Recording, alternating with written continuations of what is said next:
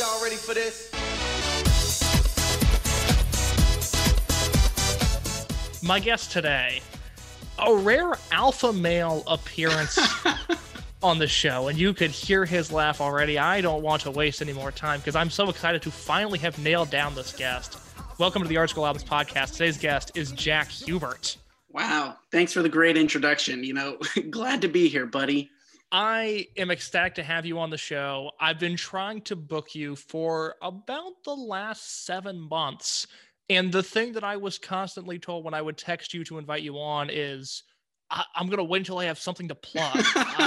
If I'm going to do your podcast, I have to be able to plug something, which means you have something to plug, which means we're going to reverse format a little bit. What are you here to plug, Jack? Oh, damn. Well, first of all, this is such a big platform that I had to wait until, I had something.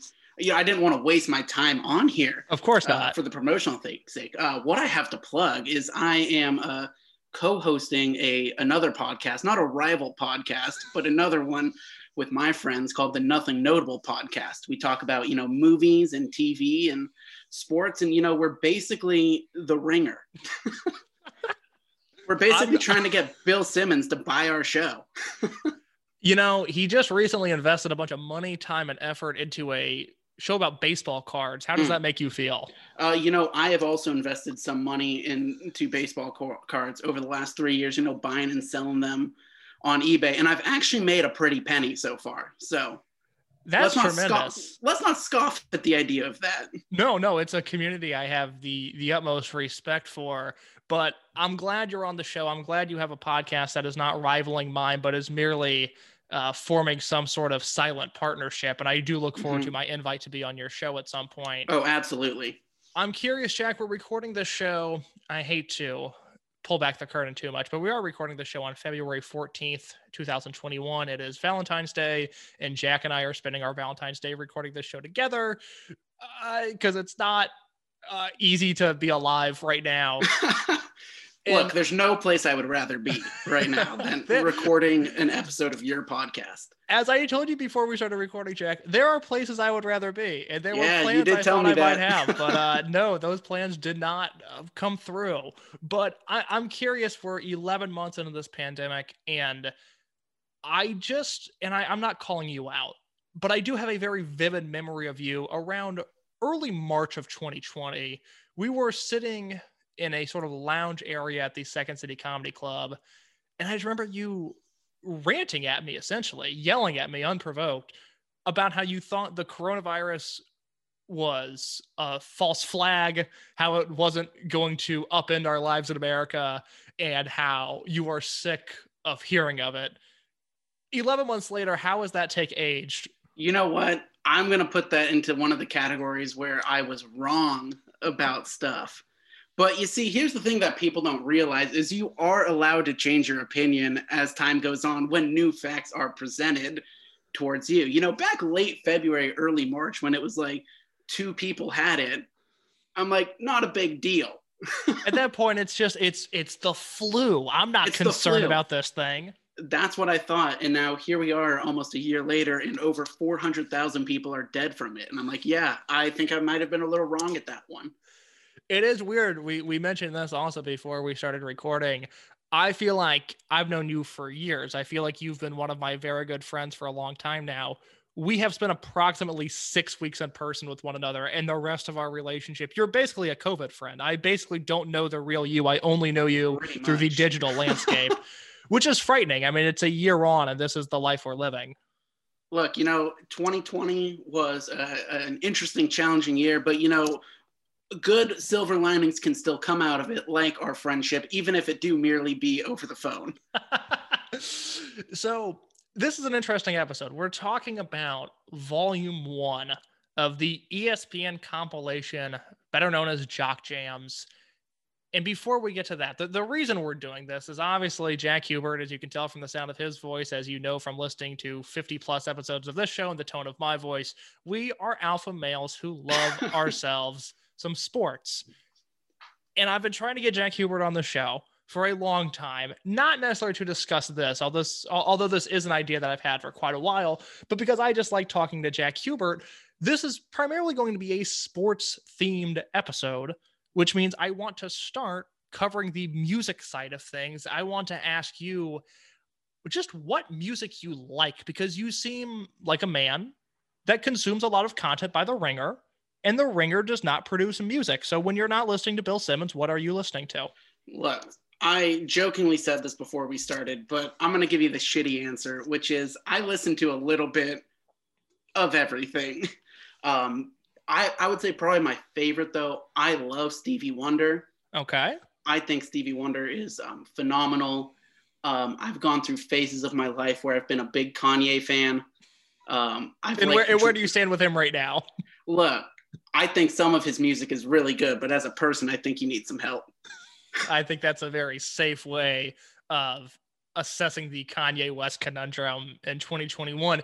Had this been a normal episode of the show where I asked the guest to bring on an album to talk about, off the top of your head, do you know what record you would have picked to discuss on this show? Oh, probably Stevie Wonder's Songs in the Key of Life. Please give me a brief spiel on it, because I've never heard this album before. Look, you just got to listen to it. I think it's like pretty long, I think, which I generally don't like in albums. I don't like when they're too long, but I just think like it's a masterpiece. There are so many excellent songs on here. Sir Duke, probably my favorite one.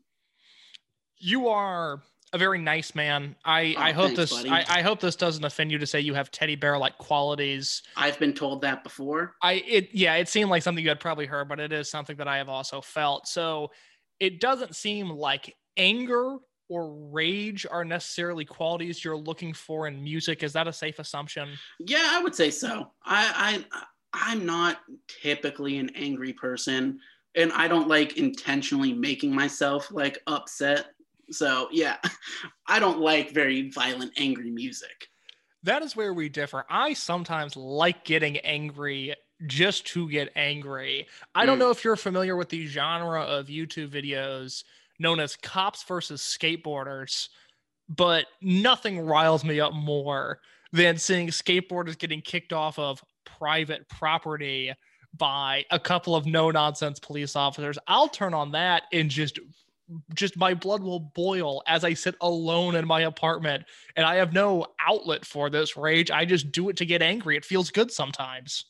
Look, you told me a story once about you punching a closet door while watching a Pacers game. So I do think you're a person who needs to find some avenues to channel your anger into. And if comps versus skateboarders is that, more power to you.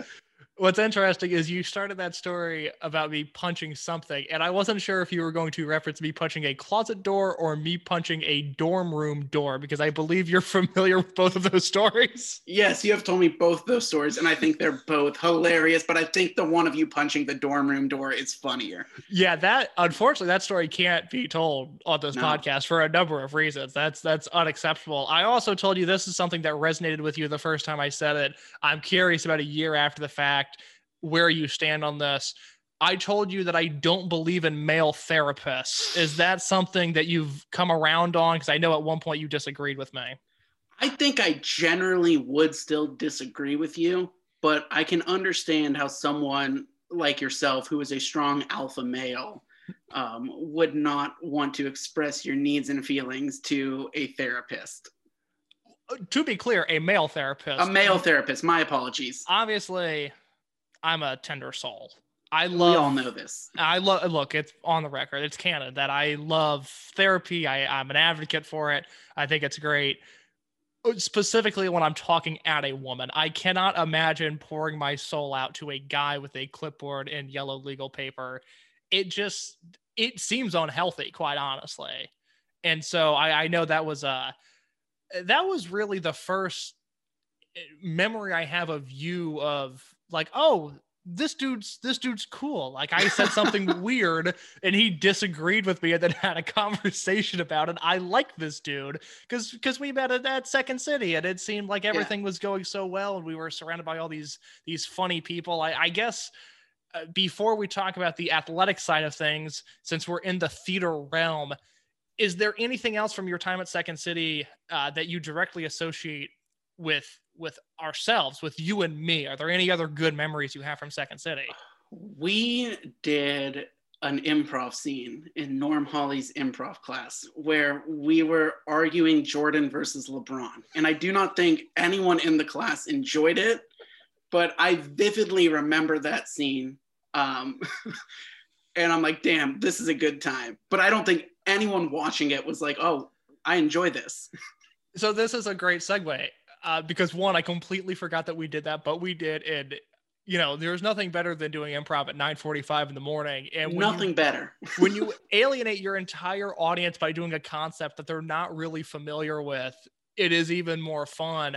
I do remember Norm Hawley interjecting and basically saying he doesn't respect LeBron James because the bad boy Pistons could beat him up, which I also don't think is true. I do think LeBron could whip anybody on that team, but I think that's how it started. Was Norm was complaining that basketball is too soft and that the hand check rule killed the sport. And that was all the inspiration we needed. Look, Norm is an old man with old grouchy man opinions. These 1980s basketball purists are always trying to hate on the modern game, which is way more electrifying than it was back then. If you want to watch a slow-paced 75-70 game, be my guest. I will take Steph Curry just pulling up for threes from 30 feet out any day of the week. So you mentioned that the audience, it's amazing that they weren't really keen on LeBron James versus Michael Jordan. That concept seemed to be a little bit too sports-centric for them. You are someone that went to at least 2 art schools, maybe 3 or 4. I know you bounced around kind of like a sixth man on an NBA team for a while. There you go. Great reference. Keep the sports theme going. Exactly. I'm curious, just in your general life, what you think of the sports ball crowd, the people that are almost gloating about their lack of sports knowledge. Does that irk you in any way? It doesn't irk me. I think it's a weird thing to like gloat about, to be like, I don't know about this. Let me gloat about it to people. Like, you don't see me doing that with insert whatever here. I can't think anything off the top of my head, but like, it's a weird thing to me that people would take so much pride in like not being into something. I completely agree. I don't understand it, but I'm also somebody that grew up playing sports, whose life revolved around sports. You did the same. I want to ask you about your athletic career, your life as a student athlete. Please give me the brief synopsis of what Jack Hubert was like on the field or on the court or in the pool or whatever it was you were doing. Well, I played baseball starting when I was like 4 or something, up until my junior year of high school when I stopped playing because our team was so horrendously bad. And I'm like, this is not enjoyable for me to come and play here and us lose literally every single game. I have a vivid memory of one game where I was pitching my sophomore year where we made 17 errors in like 3 innings. That is all too familiar on my end. Please continue. Yeah, and it was like, I'm just like, I can't do this anymore. I'm gonna go join my friends who are doing theater and who look like they're having a fun time, unlike being here and just being miserable. I was pretty good though. I think I had all the best numbers on the team. Not to brag, but no, but you were a high school athlete, and until the end of time, you should mention that and work it into conversation as much as possible, because I think people would think it's really cool that you played a sport in high school. I played a sport in high school. I played 2 sports for 1 year. I played football my freshman year of high school, and then I got a head/neck injury, and then I'm like, yeah, I'm not gonna do this anymore. I don't want to perhaps invoke some PTSD, but can you describe what happened on this head/neck injury? There was no like big hit or anything. I just at one point started having really bad headaches every day. And I spent like months going to doctor's appointments to figure out like what's going on. And they're like, it doesn't look like you have a concussion. You maybe have like a pinched nerve in your neck. So I went to the chiropractor and that worked. But at one point, they're like, you also might have something called a pseudo tumor in your brain, which is like when there's a brain tumor there, but there's nothing actually there. And I'm like, okay, that doesn't sound real. That also doesn't sound comforting. I'm very sorry to hear about your possible Yeah. pseudo tumor. Yeah, we're all good though now. I enjoyed football, but I also enjoyed not having headaches more. I've painted this disposition for the listeners. Jack Hubert, kind man, teddy bear qualities, doesn't get angry, pretty laid back, like Stevie Wonder. On the field, though, were you a competitive guy? Were you a trash talker at all? Please explain. I am a hyper competitive person. So, yes, I was talking on the field. I was always yelling and hooting and hollering. Even during baseball, which is like the least aggressive sport there was. I remember one time, this was either freshman year or 8th grade. I cannot remember, but a player on the other team trucked our catcher. And so when he was up the next time, I threw the ball right at him. Good. And I'm like, I ain't going to put up with that shit. So, yeah, that sounds very familiar to my playing career. I also played baseball, not for my high school, but through my sophomore year of high school. And, I'd like to think of myself as a nice person. I've been to therapy. But on the field, just a miserable human being to be around. Just not fun. Horribly, horribly competitive. As a pitcher, constantly throwing at guys because they were too close to the plate, because they were too far away from the plate, because they did something earlier in the game that I didn't like, because I didn't like the way they looked. Yeah. I threw at a lot of people, always at the rib cage, but I threw at a lot of people. And I think part of this was because when I played, I was in such an elevated state of intensity. And part of that was brought on by the fact that from a very young age, I had very specific music that I wanted to listen to before games. I think the hype up music and the walk up songs are a crucial part of any sporting event as a spectator or an athlete. And as an athlete, I think it greatly impacted the way I played. Was music at all a factor in your athletic career? Not so much. I like before games and stuff, I more like to just be in silence and like focus up and like get to that place where I was ready to perform on the field. I had like breathing exercises I would do and stuff in the dugout like 15 minutes before the game started. The process would vary a little bit if I was pitching that day or not. But no, I really like just to get like centered and focused before a game. My experience with breathing exercises started directly after I stopped playing sports. Basically, I stopped playing baseball and I was like, well, I'm a mess of a human and I can no longer like shelter it within the sport. Now let me try to become like a well-rounded human. So for me, it was like, okay, before a game, headphones on. I want Limp Bizkit playing in my headphones as loud as I possibly can. If a UFC fighter can walk to the ring to the octagon, I want that in my headphones 5 minutes before a baseball game. And I think that incredibly influenced my style of play and the intensity that I work with, because you know me, although I'm not a musical person, I have no instrument abilities. I am someone that really cares about music, and it really directly impacted not only the way I played, but also as a consumer. I have said before on this podcast, I talked with another man named Jack, this one being Jack Pogan, about how the 15 minutes before an NBA game starts, that is the most crucial time of entertainment in the world. And I think every NBA team does it wrong because they have catered to the family. They've catered to the suburbs. And I think that is incorrect. I want it to be not adult oriented, as in graphically sexual. I do want it to be dangerously intense, though.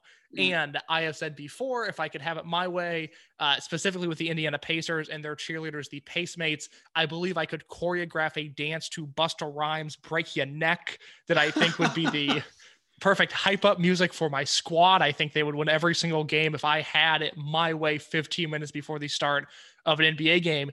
You come from a rich heritage of sports fandom in the Bay Area with yes. your Oakland A's, with your Golden State Warriors, with your San Francisco 49ers. As a consumer, is this something you pay attention to at all? What was it like? I'm assuming you've been to Oracle Arena. How was the intensity like before a Warriors game? I have only actually been to Oracle, I think, twice in my life, unfortunately. In the latter years, it got too expensive to go there. You weren't a Silicon Valley billionaire. You couldn't afford to get into those Warriors games. The area I live in is very wealthy, and I'm trying to figure out where my money is, because everyone around me seems to have exponentially more money than I do. But no, Oracle is, it's very interesting to contrast Oracle with the A's Stadium, which I don't even know what it's called right now. It changes names every other year. Last I heard, it was called O.co Coliseum for Overstock.com. Who I believe are canceled now. I believe they became big Trump donors. I believe so. So I think the name is different now. But so at an A's game, it's empty, first of all. There's 8,000 people there. At a Warriors game, it's a packed house. The energy is much more lively there. But I think that also kind of contrasts what baseball and basketball is. Basketball, I think, is a much more energetic game, and baseball is a much calmer, more relaxing game. So I feel like those two vibes kind of fit the sport. I will say this, and I apologize for throwing your A's under the bus. I have been to every major league stadium in California, with the exception of the Oakland Coliseum. You don't need to. My dad and I once planned a trip to California to see a lot of different stadiums, and Oakland wasn't on that list. And now we're like, well, we're not just going to go to Oakland. Who's going to do that? Look, the A's are a sad and pathetic organization. They make me sad almost every offseason because their billionaire owners cannot pay their players, and they will not start doing that until a new stadium gets built. But a new stadium will also not get built until they sell the team, because the current ownership group is incompetent. Jack, I want to transition into Jock Jams Volume 1, which was released. Baby. It was released on July 25th, 1995, and it was the second collection in the series, although it was Jock Jams Volume 1. In the summer of 1994, ESPN put together the Jock Rock Volume 1 compilation, which had your basics of your We Will Rock You by Queen, Blitzkrieg Bop by the Ramones, and a bunch of other stuff that you would associate with basically corny-ass stadium music. And then, thanks to Tommy Boy Records and Monica Lynch, who was the president of that record label, she got together with the Madison Square Garden music director and said, hey, what about appealing to the dance crowd, to electronic music, to hip hop and R&B, all of these genres now that I think dominate the mainstream music consciousness, but we're still bubbling up to the surface in 1995. She said, well, let's put all of these on a compilation and let's see what we can do.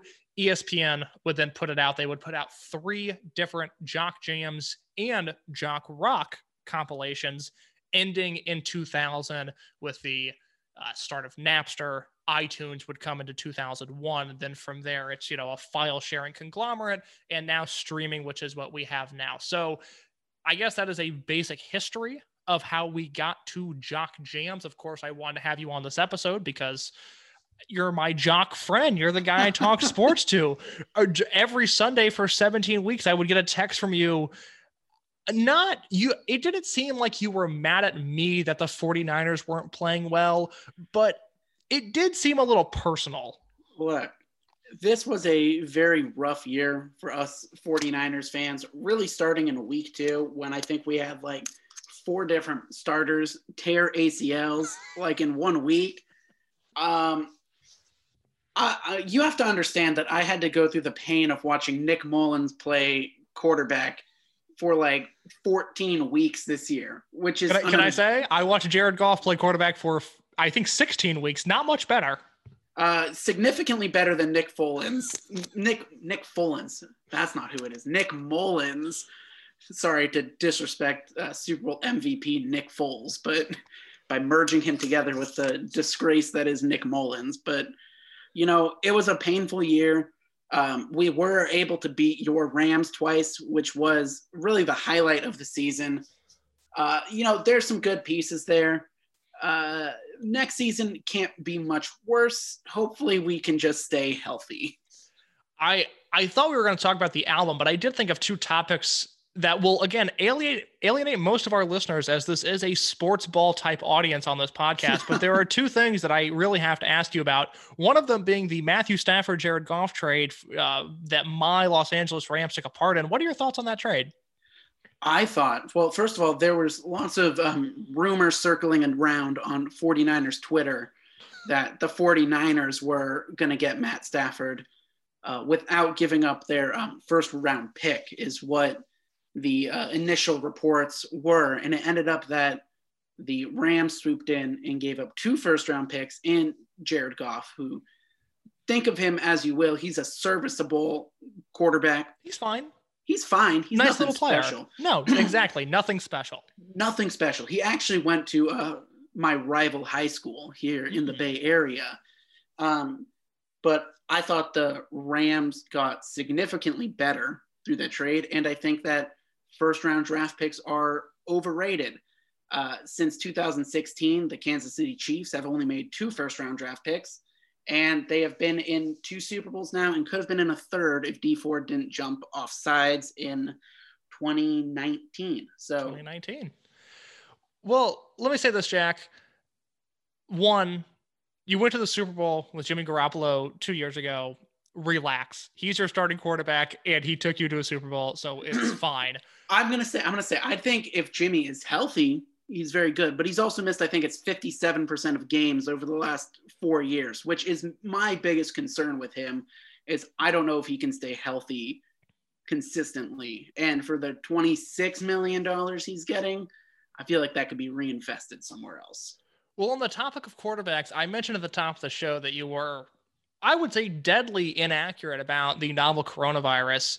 The other big swing and a miss that you had in 2020 was the fate of the Los Angeles Chargers and their quarterback situation. Jack Hubert talking a lot of shit in July and August about how much game film he's been watching, and Justin Herbert's just not going to cut it in the NFL. I would say now the most exciting player to watch, in my opinion. I watched, I think, every single Chargers game this year with the idea that every time Justin Herbert stepped on the field, it was a really, really special occurrence. How does it feel to have taken 2 huge L's in 2020? Well, you see, I'm happy that I was wrong about Justin Herbert, because I literally want every team to be good in the NFL, because that makes for a better product that I have to watch on Sundays and Mondays and Thursdays, and apparently now sometimes Tuesdays and Wednesdays. And sometimes Saturdays. I watch, probably over the course of the year, I watch NFL Red Zone on Sundays. Okay, it goes through all the games. And then during the course of the week, I will also watch the condensed versions of every single game. I am a nerd when it comes to this regard. But back to Justin Herbert, I think the real criticism has to go to the Oregon coaching staff, because they did not use him correctly at all, which made him not look good on the film. They were throwing, I think he threw, it was like 47% of his passes in his senior year at Oregon were behind the line of scrimmage. And this kid got a whale of an arm on him. He's got an absolute cannon. The ball 75 yards downfield. Exactly. With ease. Yeah, so I don't know why they were having him just dink and dunk it all game long, but he's a much better player in the NFL than he was at college, which taught me a lot about evaluating prospects and quarterbacks. Don't necessarily look for what they did in college, but look for what they can do as they transition to the NFL. I'm just starting to dive into my draft process now for the 2021 draft. I will be making my big board again. Well, with that in mind, Jock Jams Volume 1, like I said, July 25th, 1995, the release date. On ESPN.com last year, David Fleming did a tremendous 25th anniversary retrospective piece on how this came about, talking to, I think, every artist that was included on the compilation, and then the creators of it, like I said, the people from Tommy Boy Records, the Madison Square Garden music director, Ray Castoldi. And I want to read this from Fleming's words on the on the 25th anniversary piece, where he says, released on July 25th, 1995, the collection opened with Michael Buffer's now ubiquitous Let's Get Ready to Rumble boxing howl. It was overstuffed with an infectious, borderline obnoxious mix of arena earworms such as Get Ready for This, Gonna Make You Sweat, and YMCA. Many sports and music fans are now familiar with the carrot-colored CD case covered in Airborne Cheerleaders, or the seminal collection of stadium anthems once described as an orgy of chantable hooks and adrenaline fueled schmaltz. Jack Hubert, you sat down, you listened to this album. I think you can call it about 15 songs with a few samples thrown in there. What are your thoughts, big picture, as we look at this album as if we were still athletes, hyping us up for the big game? Do you think this album accomplishes that task? You know, in ways I could see how it would. The songs are all very upbeat on there. There's songs that like get you bobbing your head. Now, are they good songs? Maybe not necessarily in today's standards, but I could see how one would have these songs be like hype up songs, getting them ready for the big game. I will say this. Like I said, I've done over 50 episodes of this show, either doing interviews or reviewing albums with guests. And I've reviewed very intense albums like Morrissey's Vauxhall and I, Arthur's Hair of the Dog, Jack's Mannequin, Everything in Transit. This is the hardest it has been to prepare for an episode, because throwing these songs on and sitting alone in my apartment listening to them made me feel like a fucking idiot. Yeah, I had to stop. I had to stop. I could not listen through it all the way through. I had to stop. There's no other way to describe it of me sitting in my dumb little desk chair with Everybody Dance Now blasting through my apartment. It made me feel dumb. And it was a unique hurdle that I was not anticipating for this project. Did you feel the same way? Yeah, I have notes on these songs, and for one of them, for Gonna Make You Sweat, let me just say my note was, I actually hate this one. You know, Gonna Make You Sweat, Everybody Dance Now by CNC Music Factory is an interesting song, and they have a quote in that David Fleming piece where the singer Freedom Williams says, and I quote, and I'm going to want your opinion on this, "Sports is nothing but a dance. It's rhythm, right?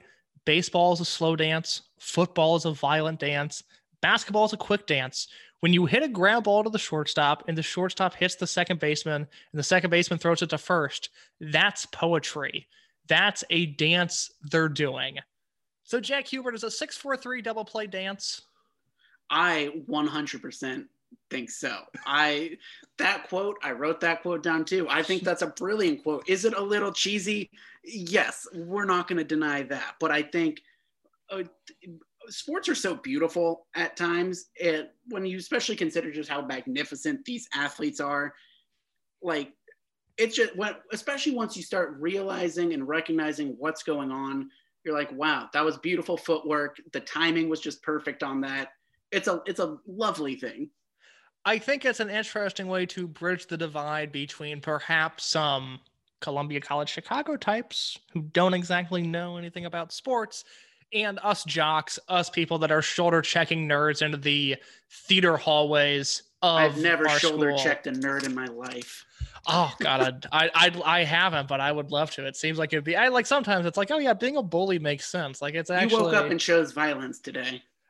And often I do, and I in a way feel like there are some songs on this compilation that chose violence, some very intense ones, and I found what made it onto the compilation and what didn't to be very interesting. And in that retrospective piece I've been talking about, there are quotes from Jay Ski McGowan, a Quad Cities DJs member and the 69 Boys producer.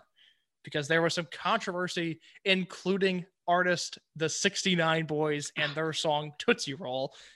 And Ski says in this quote, "We just decided, hey, if anyone from ESPN asks about the 69 Boys, just say the guys were all born in 1969 and Tootsie Roll is a candy and a fun dance, and leave it at that. A little bit more, we would have been in trouble with ESPN, but we stayed right on that line." And according to sources, ESPN bought that despite the fact that these 69 Boys were not born in 1969.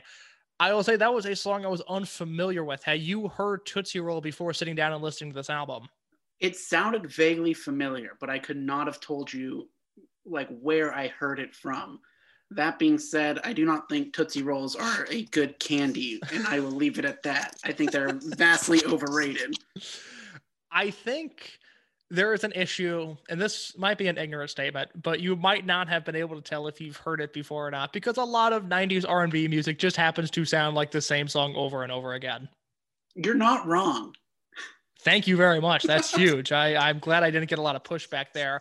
The other big sequencing and inclusion controversy came down to one of the debates, which again, Ray Castoldi, who was the Madison Square Garden director of music, he noted that there was a debate to put either KC and the Sunshine Bands Get Down Tonight or the Village People's YMCA on Volume 1, but YMCA had the dance, so they went with that. KC and the Sunshine Band, they ended up on Volume 2, and then he noted that even for something like this, they tried to get Welcome to the Jungle, and those bands just wouldn't do the licensing, and that he wanted Song 2 by Blur, the Woohoo song, and Blur being the prep school artistic kids in the Britpop scene compared to the poor, trashy, albeit more talented Oasis. Blur said, absolutely not. We do not want our music on a sports-themed compilation. Jack, I'm going to put you on the spot. Is there a song, and it does not have to fit this R&B dance genre, when you think Jock Jams, what is a song that absolutely has to be included on that list? A song that absolutely has to be included on that list. Oh, man. Damn, you really are putting me on the spot here. I got to do it. I was caught off guard by this one. You said We Will Rock You is on the... It is on Jock Rock Volume 1. It is what opens up the compilation, Song 1. Damn. I think that's like a very classic one to go on these sort of things.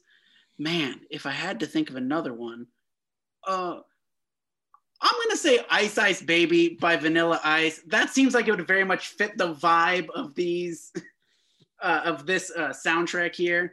I could see that one being on here. Certainly not the direction that I thought you were going to go, but no, I don't think it's a hype up song, but it sounds 100% like every single other song on here.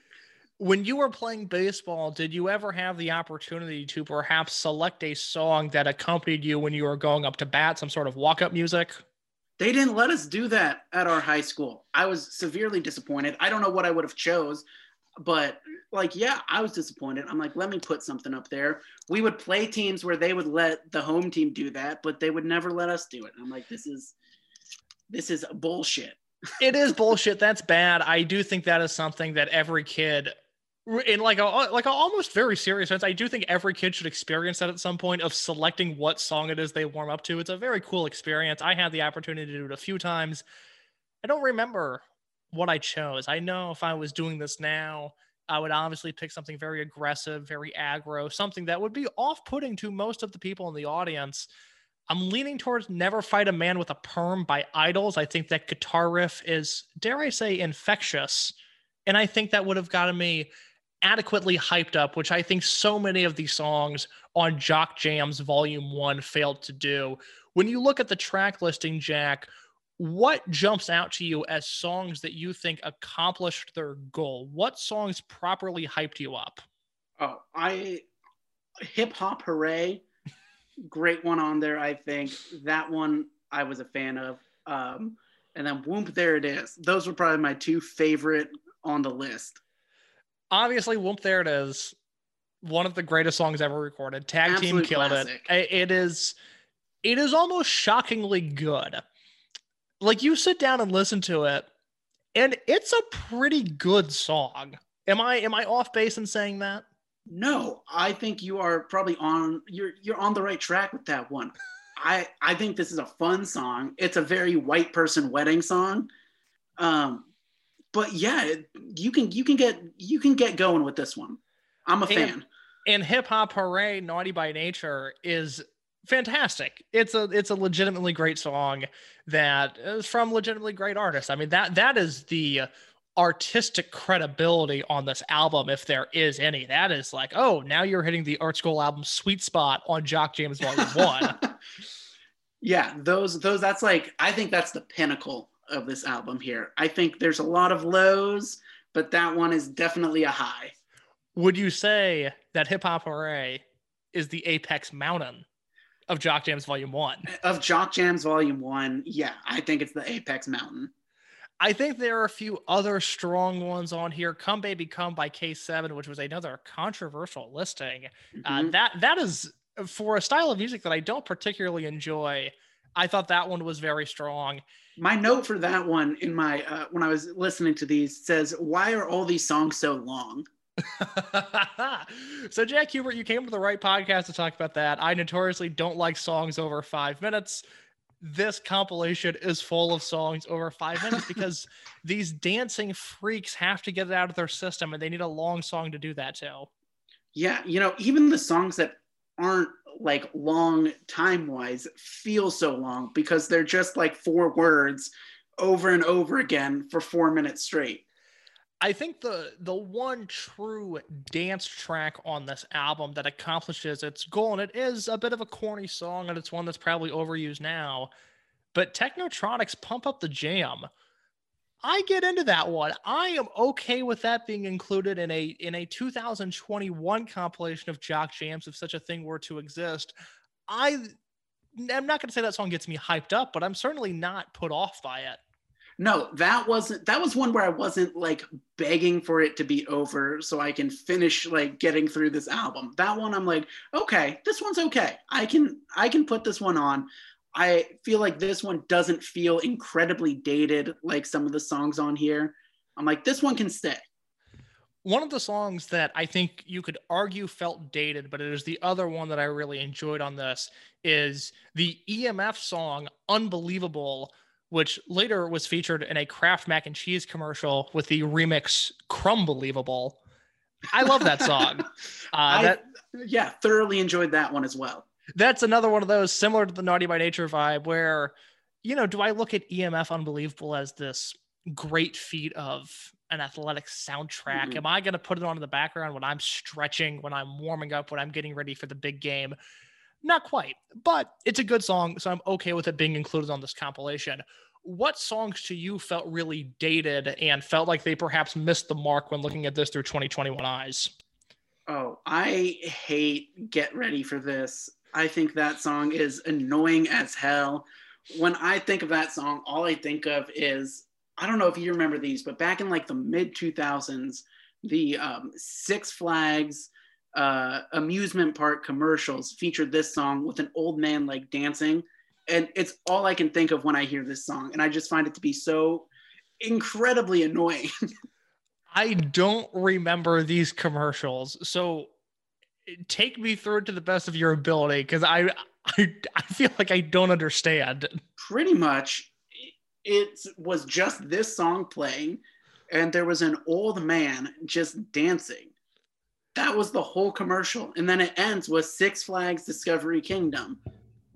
I don't understand the point of it, but they were annoying, and I feel like that those have ruined this song for me forever. I have not seen that commercial. I associate that song with the movie Space Jam, which I would like your thoughts on. Good movie, bad movie. Where do you stand on it? I think I'm very indifferent about Space Jam. Interesting. I would probably, if I had to pick, you know, I would probably lean towards not a fan. But yeah, it's fine. It's a movie a lot of people have very strong opinions about. To some people, it validated their entire childhood, and to other people, they want to make you know that movie sucks shit. Look, it's a movie. I mean, I think people get sometimes too passionate about their, you know, movie picks. Not everyone's going to love everything you like as well, and you just have to be okay with that. I think it's fine. Well, I was not loving most of the Jock Jams selection. I know Jack was very bothered by Get Ready for This. Yeah. It's a song that I think you have to include. It is essentially the "We Will Rock You" equivalent of this. I mean, it was the first song, and it's one where it's like, oh, of course that's going to be on. And it's one that, again, I hear it and I'm not entirely annoyed by it. For me, Black Box, Strike It Up, Pump It Up, Go Ahead, Go Ahead. I will even throw in Rob Bass and DJ Easy Rock's It Takes Two Ooh, as songs that miss the mark. Well, I will say, when it comes to It Takes Two, it is, for our younger listeners, I think Mr. Brightside has taken its spot in the annals of pop culture, where I think every wedding you and I go to for the rest of our lives, we will hear Mr. Brightside. And I think the song before that overstayed its welcome for far too long was It Takes Two. And for that reason, the song annoys me. I can understand that. I think it's a pretty decent song. I will say, I think the best use of that song ever was in the NFL 100 commercial, if you recall that, which honestly, for my money, is the greatest commercial ever made. And since they picked that one song to be the anthem for the 100 years of the NFL, I think it's very fitting to be on Jock Jams Volume 1. A tremendous point by Jack Hubert, and one of those sort of game-changing points in the podcast where the guest makes such a good point that it entirely changes my opinion and perception on a song on this compilation. It Takes Two is now back on the board because I also love those NFL 100 commercials. I thought most of the stuff the NFL did for their 100th year anniversary was super cool, and I liked a lot of it.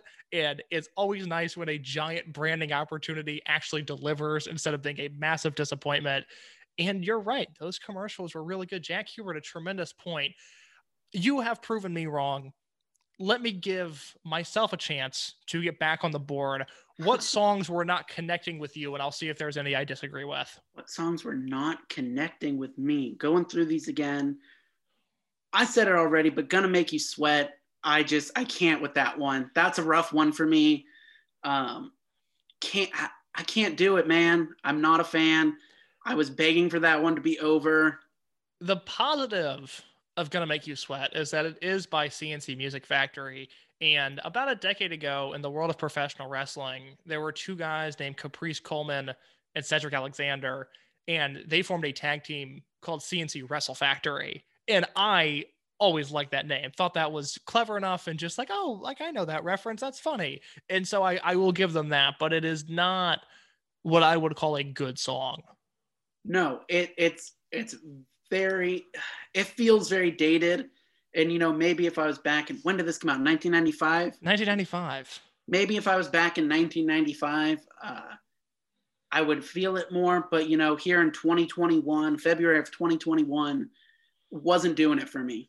I think that's very fair. I think I can't argue against that. Are there any others on this album? We talked about how I'm not Let's Get Ready to Rumble, but Get Ready for This, and then Gonna Make You Sweat, not really doing it for you. Anything else on the latter half of this album that really annoyed you?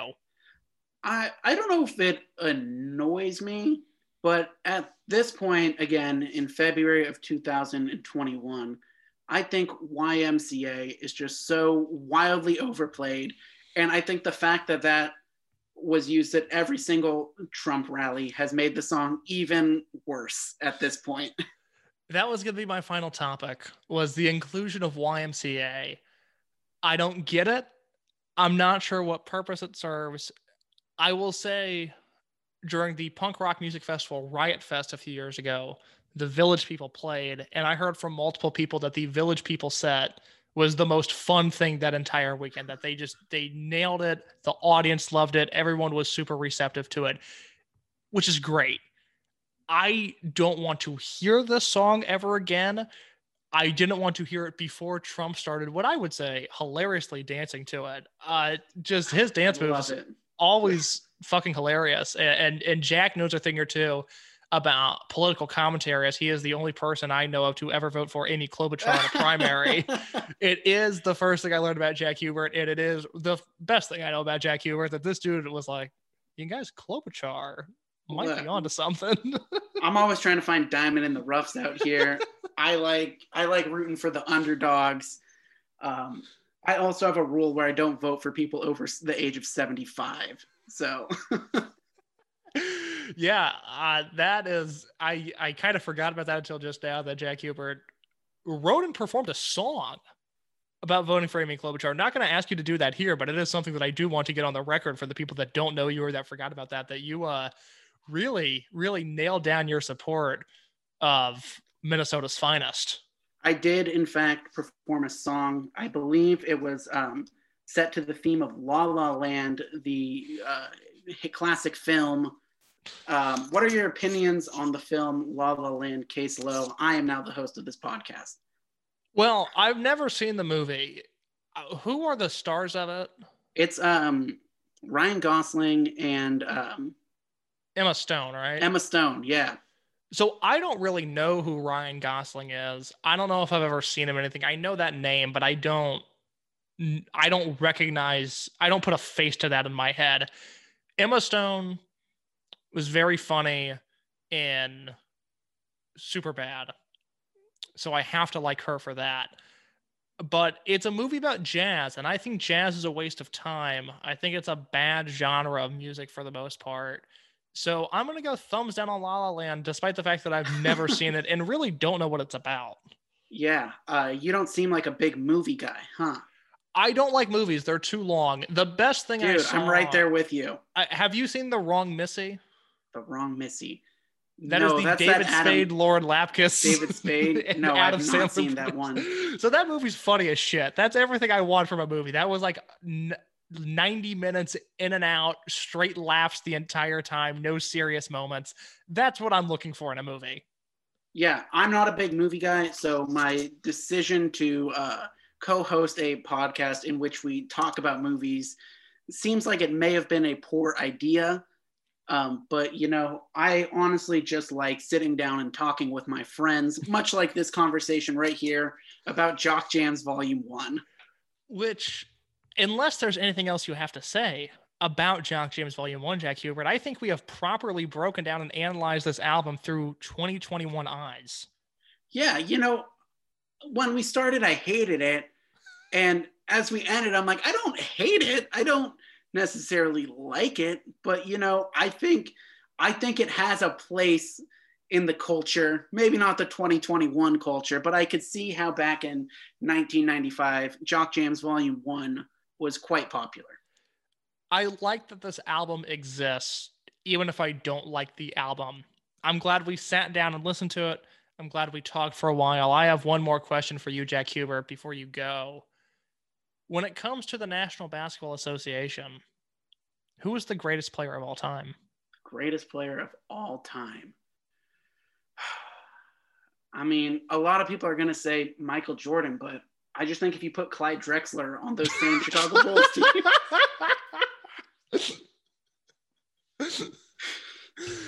I did, that did remind me that Jack Hubert, after watching The Last Dance, incorrectly labeled me as a huge Clyde guy, which got me yelled at by Norm Holly. He was like, Case, what the fuck are you talking about? Clyde sucked. I was like, I didn't say that.